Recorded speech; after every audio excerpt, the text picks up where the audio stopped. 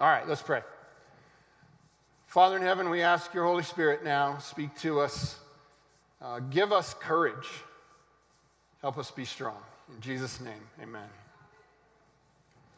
So we're continuing today again with our series, Not Afraid. We've been talking about this, not last Sabbath, because we had the Avista week, but the 4 weeks before that. And we'll spend the next 3 weeks on this topic. And actually, if you're a person who pays attention to sermon titles, you could say that I have lost a degree of creativity here, because today's title, Be Strong, Take Courage, is very similar to September 30's title, which was Be Strong and Courageous. It's kind of the same thing, right? But here's the thing. I'm just saying what the Bible's saying. There are so many places where the message from God's word to us is that we be strong and that we be courageous. Why would the Bible need to tell us that? Well, maybe a little hint on this. You don't have to tell somebody to be strong if what they're trying to do isn't difficult. You don't have to tell somebody to be courageous if what they're attempting can be scary. So if the Bible is telling us to be strong and courageous, what does that say about life? Well, I think it suggests sometimes it's pretty hard. And I think it says sometimes it's pretty scary. We're going to key out of Psalm 27 today. We're going to go to several other verses as well, but we're going to key out of Psalm 27 today. And this may be somewhat familiar to you. Psalm 27, verse 1. And I'm reading out of the English Standard Version, which is in front of you. You can either read the screen or you can take one of those Bibles in front of you. Psalm 27, verse 1. The Lord is my light and my salvation. Whom shall I fear? The Lord is the stronghold of my life. Of whom shall I be afraid? I hear some overtones in this of words that Jesus will speak down the road from this event, maybe 1,000 years down the road from when these words were spoken. Jesus will say something very similar to this. It's found in Matthew chapter 10, verse 28. And Jesus says these words, "And do not fear those who kill the body but cannot kill the soul. Rather fear him who can destroy both soul and body in hell." Now don't misunderstand this passage. Jesus is not saying here that God is out to get you and you should be scared of him. In truth, God is out to save you and you should be grateful. He's trying to save you eternally to his kingdom. He's also trying to save you in this life from unnecessary hardship, because there's going to be enough hardship you're going to get anyway. So if we could just cut out of our lives the self-inflicted hardship, there's enough already on the table for us. It's like Peter says, what credit is it to you if you're beaten with many blows for what you did wrong? Kind of deserve that. But if you're beaten and you didn't do wrong, it's to the glory of God. I wish a little more often my failings were to the glory of God instead of to the stupidness of my own behavior. But God is not out to punish us or get us. He's out to save us. And what this passage, I believe, is saying is that, yes, there is danger in the world. Jesus is acknowledging there are those who would kill the body. There is danger in the world, and there are those who will try to kill you, and they might even succeed. We have the story just from yesterday, where someone not in their right mind broke into the home of Paul Pelosi, the husband of Nancy Pelosi, with the intent to do great harm. There is danger out there. There are people who will try. But Jesus says they are not the ones to fear, because all they can take from you is this present life. but they can do nothing to impact the promise of the life to come, which, based on what has been revealed about the life to come, makes the life we're living just a ridiculous comparison. There is no promise that you will get through this life without dying. In fact, except for Enoch and Elijah, everyone who has ever lived that isn't currently living has died. It's a pretty obvious point, right? But it's useful to think about. People whose lives were very much like your own. Maybe the context was different. Maybe some of the experiences were different.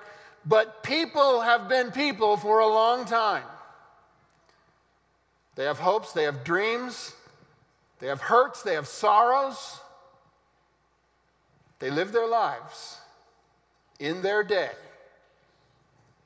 and came to their end.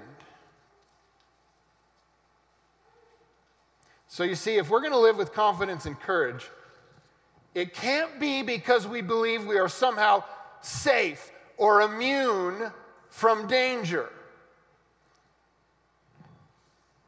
Instead, our confidence in life must come from somewhere else. Or maybe better, from someone else.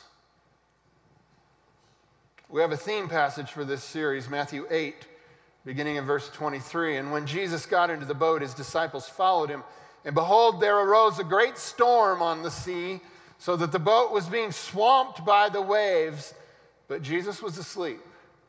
And they went and woke him, saying, "Save us, Lord, we are perishing." And he said to them, "Why are you afraid, O you of little faith?" You see, it matters not how bad the storm is, as long as you know Jesus is in the boat. In fact, it ultimately doesn't even matter if your boat goes down. Because if Jesus is in your boat, this is what Jesus says. John 11, verse 25. He says, "I am the resurrection and the life. Whoever believes in me, though he die, yet shall he live."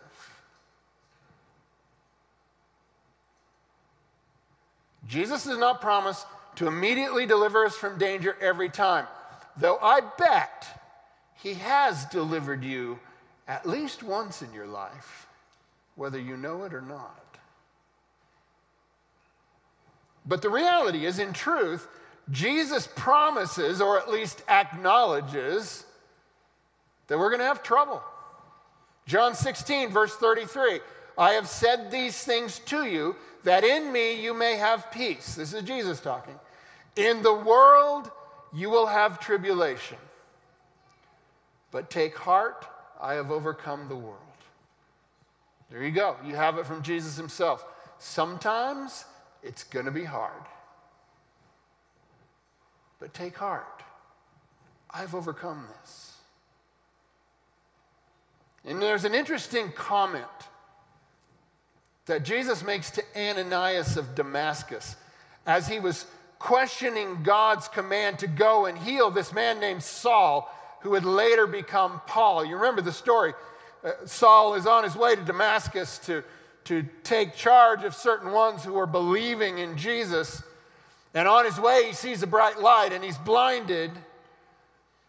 And God comes to a man in the city of Damascus that's a believer in Jesus and says, "I want you to go to Saul and lay your hands on him and heal him." And he's like, whoa, this is a bad guy. But here's what God says to Ananias. Acts 9, verse 15. "But the Lord said to Ananias, 'Go, for Saul is a chosen instrument of mine to carry my name before the Gentiles and kings and the children of Israel.'" Now note this verse 16. "For I will show him how much he must suffer for the sake of my name." Is that what you expect? I've called this guy for a special purpose. And as a result, he's going to suffer. That's how it is. That's the experience. This was the reality for Jesus as well. Don't think he didn't go through this. Something that he had to explain to the men on the road to Emmaus. Luke 24, verse 25. And Jesus said to them, they didn't know it was him, but he said to them, "O foolish ones, and slow of heart to believe all that the prophets have spoken. Was it not necessary that the Christ should suffer these things and enter into his glory?" This is why Peter would later write, 1 Peter 4, verse 12, "Beloved, do not be surprised at the fiery trial when it comes upon you to test you, as though something strange were happening to you. But rejoice, insofar as you share Christ's sufferings, that you may also rejoice and be glad when his glory is revealed." So with this context in mind, let's go back to Psalm 27 and let's try to get a little bit further. We only read the first verse. Let's go further. "The Lord is my light and my salvation. Whom shall I fear? The Lord is the stronghold of my life. Of whom shall I be afraid? When evildoers assail me to eat up my flesh, my adversaries and foes, it is they who stumble and fall. Though an army encamped against me, my heart shall not fear. Though war arise against me, yet will I be confident." Now, what we in our flesh want this text to say is that we will always be protected in this life and we will never be defeated. But the context I just gave you before I read you that proves that that's not reality. In our flesh, we struggle to understand, for our flesh is painfully tied to the here and now. But in our spirit, all of this makes perfect sense. Romans 8, verse 6. "For to set the mind on the flesh is death, but to set the mind on the Spirit is life and peace." 2 Corinthians 4:16. "So we do not lose heart. Though our outer self is wasting away, our inner self is being renewed day by day." Do we call that a gift of getting older? I understand this text better and better as every year goes by. So this psalm cannot be saying simply that nothing will ever go wrong in our lives. Rather, I believe it is clearly telling us that if we make Jesus our light and our salvation, in the end, we will be victorious regardless of what we might encounter between now and then. Psalm 27, verse 4. "One thing I have asked of the Lord, that will I seek after, that I may dwell in the house of the Lord all the days of my life, to gaze upon the beauty of the Lord and to inquire in his temple. For he will hide me in his shelter in the day of trouble. He will conceal me under the cover of his tent. He will lift me high upon a rock." Now again, one way to read this is that we're going to be physically safe in the hour of trouble. And often, indeed, that's true. But not always. You see, there's another way to read, "Hide me in his shelter and conceal me under the cover of his tent." And I by no means mean to be morbid here, but know this: for the one who has made Jesus their refuge, the grave is a very safe place.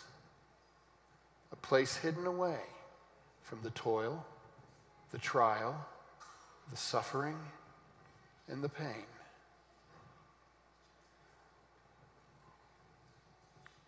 Psalm 116, verse 15. "Precious in the sight of the Lord is the death of his saints." He hides us away on that day in the secret place. He covers us with the tent while we wait. There's another passage in the Bible that truly brings both of these verses of Psalm 27, 4 and 5 together. Verse 4 talks about dwelling in the house of the Lord. Verse 5 talks about hiding me in the day of trouble. It's Revelation chapter 6, verse 9. And it reads like this. When he opened the fifth seal, I saw under the altar the souls of those who had been slain for the word of God and for the witness they had borne. They cried out with a loud voice, O sovereign Lord, holy and true, how long before you will judge and avenge our blood on those who dwell on the earth? Then they were each given a white robe and told to rest a little longer until the number of their fellow servants and their brothers should be complete, who were to be killed as they themselves had been. Hidden, safe, under the altar in the temple of the Lord, awaiting the day. In this world, you will have trouble. But that does not have to be a source of fear.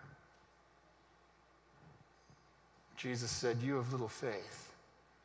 Why are you afraid? Oh, it's easy to say, isn't it? But can I live it? Well, here's the future testimony of those souls under the altar in Revelation 6. Psalm 27, verse 6.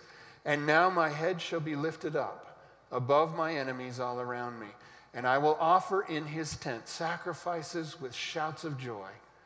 I will sing and make melody to the Lord. This is the future. But to see this day, this is what we must do. Verses 7 and 8. Hear, O Lord, when I cry aloud. Be gracious to me and answer me. You have said, seek my face. My heart says to you, your face, Lord, I will seek. Is that the cry of your heart? Or do you find yourself turning and hiding from the presence of the Lord? Often our sins make us want to shrink away. But if we would be saved, we must stay in the presence, even when it hurts to do so. For only there can we find grace and forgiveness and the strength to overcome. Psalm 27, verse 9, hide not your face from me. Turn not your servant away in anger. O you who have been my help, cast me not off. Forsake me not, O God of my salvation.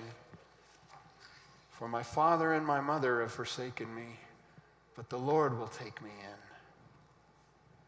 Now this is, I think, more a statement of extremity than it really is a scenario that the one writing this psalm has been abandoned by their parents. But the idea here is, even in my weakness and failing, Lord, please, don't approach me with anger, even if I deserve it. Come with grace. Even if what I've done has turned everybody against me, Lord, take me in.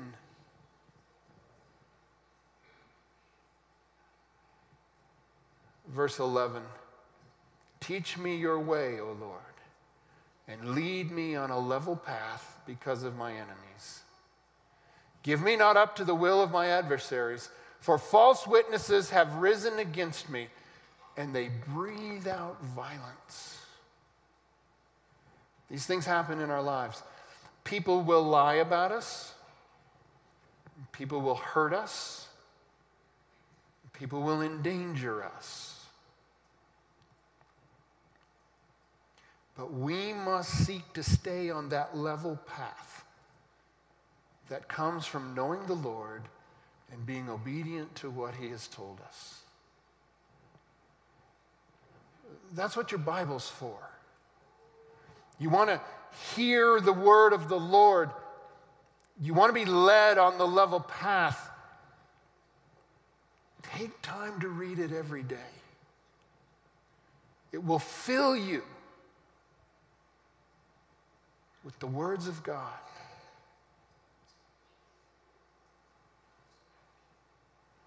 I want to invite the band to come back up. We're going to close here. When we come to the end of Psalm 27, there's 2 more verses that speak to the experience of living this life by faith. This is what you can do when you know that Jesus is in your boat. Psalm 27, verse 13. I believe that I shall look upon the goodness of the Lord in the land of the living. I believe that I shall look upon the goodness of the Lord in the land of the living. Wait for the Lord. Be strong and let your heart take courage. Wait for the Lord. So there it is. It says, be strong, take courage, wait for the Lord. You know, I cannot tell you what trials may lie ahead for you. I can only tell you that inevitably you will face them. But you don't have to face them with fear. Decide beforehand. Decide now. Because in that moment, it's going to be hard. Decide now that you will face it with faith. Let's have just a bit more of the verse from Paul. The one who suffered much for the Lord, just as the Lord said he would. We read part of this earlier, 2 Corinthians 4:16. So we do not lose heart.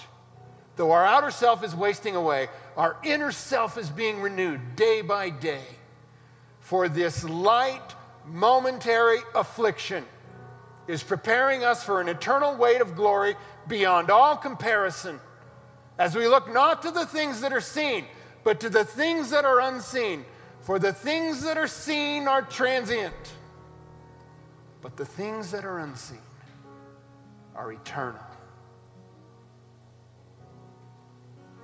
It is the Lord that tells us to be strong and courageous, not because life isn't hard, but because he has promised one day to wipe every tear from our eyes. This life will try to drag us down and enslave us in fear, but Jesus, the Son of God, has set us free from fear, the very fear that is destroying this age. Decide now to live in this freedom. Be strong, take courage, and wait on the Lord.